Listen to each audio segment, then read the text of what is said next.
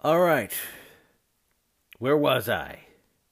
Part two of my epic, spectacular return.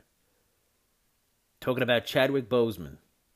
His performance is just fantastic in this movie. And the tragedy of everything is that he just killed it in the last 10 years while he was immensely sick. And he put everything on the screen. So I think he's going to win, and I hope he wins. Um, Anthony Hopkins in The Father, very good too. I think in any other year, in a year where the tragedy of Chadwick Boseman's death is didn't happen, and Chadwick Boseman is alive to give us more great, fantastic performances and future nominations, I think Anthony Hopkins gets this gets the Oscar because he's just fantastic in this, and so I think it's going to be Chadwick Boseman. I am pulling for Chadwick Boseman to win. So I think and want Chadwick Boseman to win. Stephen Yeun is also very excellent too, but it's going to be Chadwick Boseman all the time, all over. All right. So we got actress in a leading role: Viola Davis, Ma Rainey's Black Bottom; Andra Day, The United States versus Billie Holiday; Vanessa Kirby, Pieces of a Woman; Frances McDormand, Nomadland; Carey Mulligan, Promising Young Woman. Let me go through each of these before I tell you how I feel about who should win and who's going to win. Andra Day, The United States versus Billie Holiday. She is actually very excellent in this movie. Is the movie great? I don't think so. I think it's got a lot of issues and problems, but it's a Lee Daniels movie, so that goes without saying. She is very good at it. So I'm glad she was nominated, and I hope that she gets more work as a result of the work she does in this movie. Um, Vanessa Kirby, Pieces of a Woman. This was a very tough movie to watch. Vanessa Kirby is very. It's very tough to watch this movie. She fucking kills it. Um, it's tough. It's tough to watch this movie. She's great in it. Um, so I don't know, man. It's tough. It's very depressing. But she's great. God bless her. Um,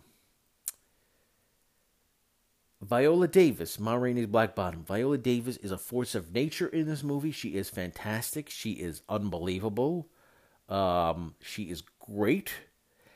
Is it a leading performance? I don't know. I think uh, the movie itself feels like it's more of an ensemble piece. Yes, she's the main woman in it, but she doesn't have the character arc that Chadwick Boseman does. I understand why she submitted, and it's her. I understand why Viola Davis submitted herself in the leading role. Fucking do it, do it. Um, she is fantastic. Um, Listen, she submits it in the leading role. She gives the actresses in the supporting role category more of an opportunity to win in doing that. So she's doing the supporting actresses uh, more of a chance to win. So I think they all should thank her. Um, but she is very good in the movie. The only quibble I have is that I don't know if it's a supporting. I don't know that it's not a supporting role. Um, Frances McDormand in Nomadland. It's Frances McDormand. What are you gonna do? She's great. She's won twice before. She's fantastic. She does a lot of silent, sort of contemplative acting where you just look about what's going on with her face, and she does that a lot. She's got one of the most expressive faces out there. Um, excellent understated performance. Then you got Carey Mulligan, Promising Young Woman. Carey Mulligan should have been nominated 3 or 4 times before this. She should have been nominated for Shame, along with Michael, what's his face? God, I forgot his name. But she should have been nominated for Shame. She should have been nominated for Wildlife. What happened to Wildlife, the movie, I will always be angry about. I have no idea what happened, why that movie disappeared. I saw that in the New York Film Festival a couple of years ago. It was fantastic. She was fantastic. The young actor who played her son was fantastic. Jake Gyllenhaal was great. The script by Zoe Kazan and Paul Dano were great. Paul Dano did a great job directing. It was a great movie. It was one of my favorites of that year. And then it disappeared after the fucking New York Film Festival and didn't have any sort of theatrical release as far as I could tell. Didn't even have a DVD release. I don't know what happened to it. All of a sudden, it showed up on the Criterion Collection as a DVD, and I got that, and I don't know what happened to that movie. It's a shame. It's one of the best movies of that year. Best movies I've seen that year that it came out. 2018? 2017? And I fucking am so angry about what happened to that movie. Never Let Me Go. She should have been nominated for that. Carey Mulligan likes to take roles that are very difficult to do and are also possibly not entirely sympathetic to the audience. I'm thinking of Shame and Wildlife. Those two probably are the best performances of the years that they came out, but they're not sympathetic people, and it's a shame because it's just fantastic. She does fantastic work, and this is another one where she does fantastic work in here. And if I had to choose, I feel like Carey Mulligan. I would choose Carey Mulligan. I love Carey Mulligan. I love that she's getting like this recognition for this movie. And I just enjoy seeing her on screen. She's fantastic. And I enjoy seeing her on the stage because I did see her in the play Blackbird with Bill Nighy. So if I had a favorite, if I had to choose, it'd be Carey Mulligan. Who do I think is going to win? Well, before the SAG Awards, the Screen Actor Guild Awards, I thought this was a shoo-in for Frances McDormand. So, and my argument would have been like, Frances McDormand has won twice already. As much as I love Frances McDormand and love this performance, Carey Mulligan has not won at all. And she has not been nominated nearly as many times as she should have. So I would love for it to go to Carey Mulligan, and I think it should go to Carey Mulligan. Viola Davis won the SAG Award. So there's this now, like, is it going to be Frances McDormand or is it going to be Viola Davis? So it might be Viola Davis. She might get the award. Again, I don't know if I would be that upset because Viola Davis is fantastic. The only thing I might be a little bit whatever about is that it's more of a supporting role. But if I were to choose, it'd probably be a supporting role. Both of them are probably supporting roles because it's more of an ensemble piece. But I get it. I'm not going to quibble over Viola Davis winning and submitting for for actress in a leading role. I'm not going to. All right, so now you got actor in a supporting role. You've got Sacha Baron Cohen, The Trial of Chicago 7, Daniel Kaluuya for Judas and the Black Messiah, Leslie Odom Jr. for One Night in Miami, Paul Raci for Sound of Metal, Lakeith Stanfield, Judas and the Black Messiah. One thing I will point out is I love that Lakeith Stanfield and Daniel Kaluuya both submitted for supporting actors. Neither one of them submitted for lead actor. Obviously, for the Chadwick Boseman reason. I feel like they want Chadwick. I feel like they don't want to put themselves in the mix. They want Chadwick Boseman to sort of be like there. And I think they realize that it's a twofer in this. It's kind of, they're both supporting each other, and it's like two leads, but they're both in supporting. It's like a equal thing. So that's cool. I think it's going to go to Daniel Kaluuya, though. He's going to win. And I think that he probably should win. He's great. A fantastic performance. Let me talk a little bit about how there's a couple people missing here that I really wish had been nominated. I've talked about Mark Rylance in The Trial of Chicago 7.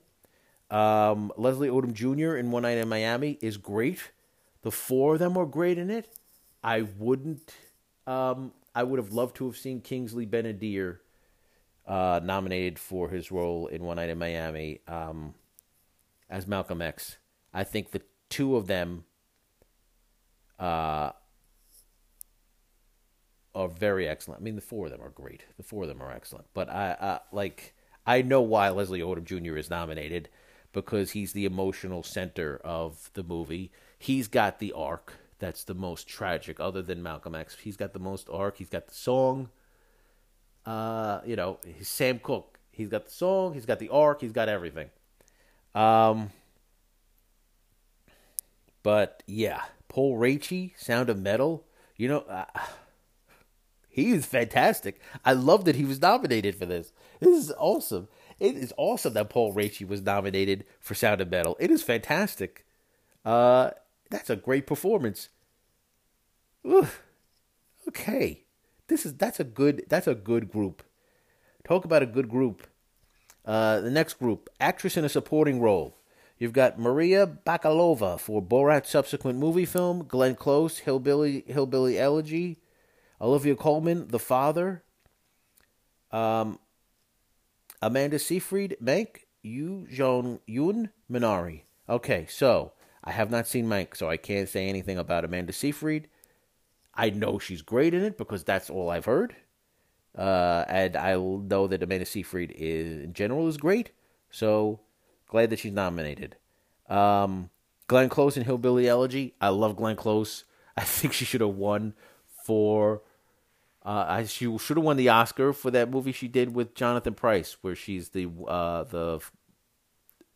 wife of the Pulitzer Prize winning author. I forgot the name of it, but she was fantastic and she was robbed. Hillbilly Elegy, from what I've read, is a horrible movie for any number of reasons, and I don't know why. Listen, I don't know. So let's just take Glenn Close off the board completely. That's a Shonda. So to me, this is a three-way race between Maria Bakalova, Olivia Colman, and Yu Jong-yoon from Minari. All three of those performances are on the same level to me. And what's great about the supporting actress field is a lot of times they will go for, it's the most interesting race. They will go for a winner that you never, it's like, this is the race that will go to Marissa Tomei or to somebody out of left field whose performance they really love. And sometimes it's the death knell of a career almost, because I look at now that we saw that Mira Sorvino career suffered because of Harvey Weinstein, so that's a whole other thing in itself. But what's her name from One Flew Over the Cuckoo's Nest? She won the Oscar supporting actress, and she didn't really do anything that big afterwards, right? Marissa Tomei, she won, and it took her a while for her to get the respect that she deserved. Uh, right? So, Lupita Nyong'o, I thought it was such a lovely surprise that she kept working steadily and thankfully is still around, because that's a type of role that people, the Oscar will say like, oh, we'll recognize this role, and but then like that's it for her. But she is fantastic, and I'm so happy that Lupita Nyong'o kind of broke this curse. There's a curse, there's a little bit of a curse around the supporting actress go around, but any one of those three, I think, is a toss up. If I had to choose, I would go with Yoo Jung Yoon, only because of the story. She is great in it as the grandmother in the thing. And I wouldn't mind seeing her win, and her reaction and her speech. It would have been fantastic. Olivia Colman is great in The Father. She's great in general. She's great in The Father. But she won. I would say, like, the one strike against her is she won recently. For the Queen. Not the Queen. But she won for the she won a couple of years ago. But that sometimes does not stop people, because Mahershala Ali won for Moonlight, and then a couple of years later he won for Green Book. So that's not necessarily a negative in her column. She could very well win again. And Maria Bakalova, that is such a fucking great comedy performance, and like everything is out there and it is fearless, and the whole Giuliani of it. That's another thing that like is fucking in her favor. So other than Glenn Close, this is a really good field of people. So I'm pulling for everybody, even though I haven't seen Mank. I know that Amanda Seyfried is, in general, is a great performer, and she does a great job in this, from what I hear. I will see Mank eventually. So I don't know, man. Yeah, it's a great. This is gonna be interesting, and it's either that or a supporting actor is one of the first ones they do. So it's gonna be interesting to see that. Okay. Original screenplay. You've got Judas and the Black Messiah. You've got Minari. You've got Promising Young Woman. You've got Sound of Metal. You've got The Trial of Chicago 7. I think you know where I stand on this one. I want Emerald Fennell to win because of all the reasons that I've already talked about, and because I think it's the most original screenplay of these five. If I had a second favorite and who I think is going to win, it's probably Minari. But again, this is a one that any of these other four win, and I don't think I'd be that upset, except if Aaron Sorkin wins for The Trial of the Chicago 7, which I feel like he's going to. And I would be like so upset considering the other four nominations. Nothing against Aaron Sorkin. And nothing against that screenplay. But it's, at times it's unwieldy. I think because he's still a neophyte director. So sometimes as a neophyte director, he's not the best arbiter of his material. I would point to Charlie Kaufman as the same type, where Charlie Kaufman just starting to, he's starting to direct his own material. Well, he's been directing his own material for several years at some point, but the Synecdoche, New York, I think does not benefit from that being his first movie that he's directed. There's a lot of shit going on in that movie that needs to be reined in by an actual director. And I think that Spielberg as a director would have been a better fit for this movie, even though I like the movie. I'm so afraid it's gonna win best screenplay. God help us. All right, but I'm pulling for anybody other than Aaron Sorkin for Chicago 7.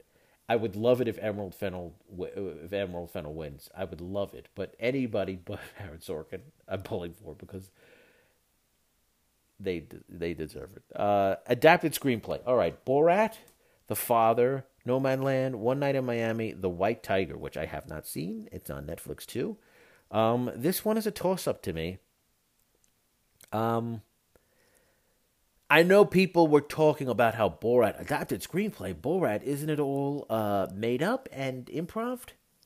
There is a craft that goes into that type of movie that Sacha Baron Cohen and his writers have to be on the ball 24 hours a day, 7 days a week when they're making this movie. So God bless that Sacha Baron Cohen and his writers on this movie were nominated, because that, to me, means that the Academy knows what this type of movie entails. So yes, it deserves to be nominated. The Father is great. No Man Land is another one. One Night in Miami. I don't know. I can't. This is a tough one because I think that Borat is going to win because of what it means. But something tells me that No Man Land is also going to win. Might win. I don't know. I think Nomadland is going to get this. Yeah, so this will be an interesting thing. Okay. Original song. I'm not going to read these. This is out of all the nominations and out of all the like, this is the most uninteresting group of nominations I've seen. I don't know. Like, all right, you got Hear My Voice, Trial Chicago 7. I don't even remember that song. It's at the end, right? Speak Now for One Night in Miami. That's Leslie Odom. Again, I remember the Sam Cooke song, and I remember the Leslie Odom speaking. That's okay, right? Song from Judas and the Black Messiah.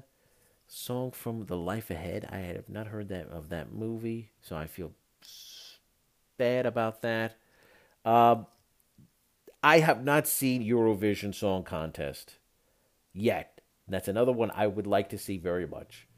It's on Netflix. But I am pulling for Husavik to win, only because of what I've heard about this movie and what I've heard about the song. I am pulling for Husavik to win.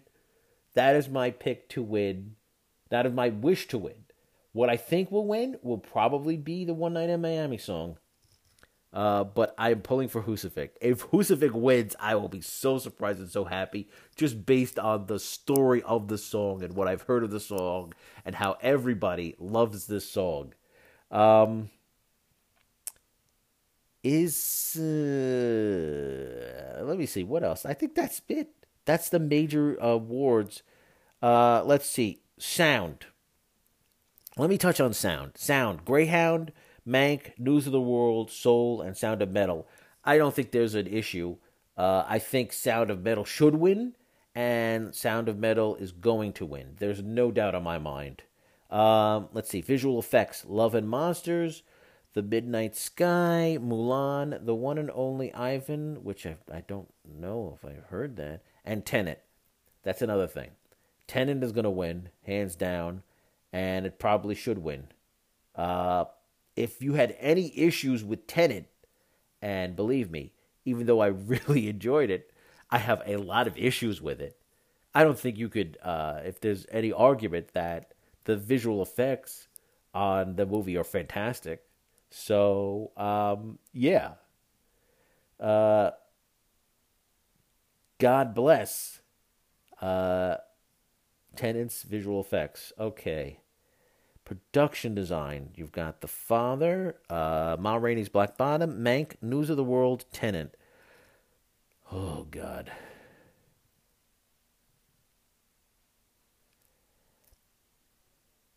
You know what? I'm going to pick The Father in this. who do I want to win? It's probably the father. If you've seen this movie, you know why I'm picking it, because it's very subtle. The production design in the movie is very subtle. And I don't, if anybody has seen this, I think you would agree that um I think it's going to go to Ma Rainey's Black Bottom, but I would pick the father. Uh, what else? Yeah, I think that's it. I think I've covered the major categories or whatever. I'm going to be filling out my ballot shortly after I'm finished this, and then I'll be watching the show later on tonight. Or I will have watched the show already if you're listening to this in the future. It's going to be an interesting broadcast. Um, yeah, I don't know what's going to happen tonight in terms of how it looks or whatever. I still do not know why they're having it in Union Station. Um, the Hollywood Bowl is an outside thing. So why not choose that? Why not have it in a couple of different places simultaneously? Maybe 2 or 3 venues where you could have people sitting in different places so that you're not tying up a major metropolitan transportation hub for a fucking awards ceremony. Oy, oy, oy. Okay. All right. So I'm glad I'm back. I'm glad I came back. As I said before, the theme of this season is going to be joy. And so I'm thinking of how to sort of express that theme in future episodes. I know I still want to do a couple of commentaries. They're bubbling up in my brain. I would love to do a commentary on Doctor Sleep, and it's probably going to be the 3-hour version, the director's cut version, which you know. So I'd love to do a commentary on Doctor Sleep, an episode commentary, multi-episode. And I would also love to do a commentary on one of the Marvel movies. And I am pushing towards Captain America Civil War because I think especially with the Falcon and the Snowman. I almost said the Falcon and the Snowman. The Falcon and Winter Soldier just ending. There's a lot of stuff in there that commentary on, and even WandaVision. There's a lot of stuff that starts there that could be tied to WandaVision. And I feel like that movie, Captain America Civil War, was the linchpin movie in a lot of what happened after. And so I think I would love to do commentary on those 2 movies. Obviously, their joy, that's expressions of joy that I am expressing because I love both those movies. So, yeah. So that's it. To close out this first episode, I just want to go through briefly a couple of things that I'm consuming that have brought me joy recently. I am in the middle or close to the end of reading this book by Melissa Mayers. It's called All Right, All Right, All Right. It's the oral history of Richard Linklater's Dazed and Confused. It's great. I'm loving it so far. I'm loving it. I just... yeah, I'm loving it. It's given me a bigger appreciation for Dazed and Confused. That was the first thing. So right after I'm finished, I really want to go back and watch Dazed and Confused again. I have the credit, But there's this chapter in it that's called "The Next Marlon Brando," and it's basically a chapter devoted to everybody shitting on the actor Shawn Andrews for how much of a dick and how much of an asshole he is and was, and how terrible a person he is. And they were all basically telling him to go fuck himself now and during that time. And I don't think I've ever read something that's so raw and so so truthful. And then a few chapters later, there's a chapter called Shawn and Mila Meltdown, which is basically about Shawn Andrews and Mila Jovovich basically screwing themselves out of the movie because of their behavior. I think Mila Jovovich is an interesting character. For various reasons. I think she was mistreated by her mother emotionally. And she was definitely mistreated by Shawn Andrews emotionally and whatever, because there's a whole personal thing going on between the two of them during this movie. There's a reason why you have not heard of Shawn Andrews. If I say Shawn Andrews, you're like, huh? There's a reason why. I don't even remember him in the movie. I remember everybody else, a bunch of people, but I don't remember him. And there's a reason why. The guy apparently is a big giant asshole. But it's great. That chapter is great. It's a pleasure. It was a pleasure to read how much everybody hated him. To the extent that Jason London was ready to beat the shit out of him, and Richard Linklater had to stop him and say, listen, you guys are best friends in the movie. I can't have you beating the shit out of Shawn because you guys worked. You can't do this. So that's what I'm in the middle of reading. The podcast I'm listening to right now,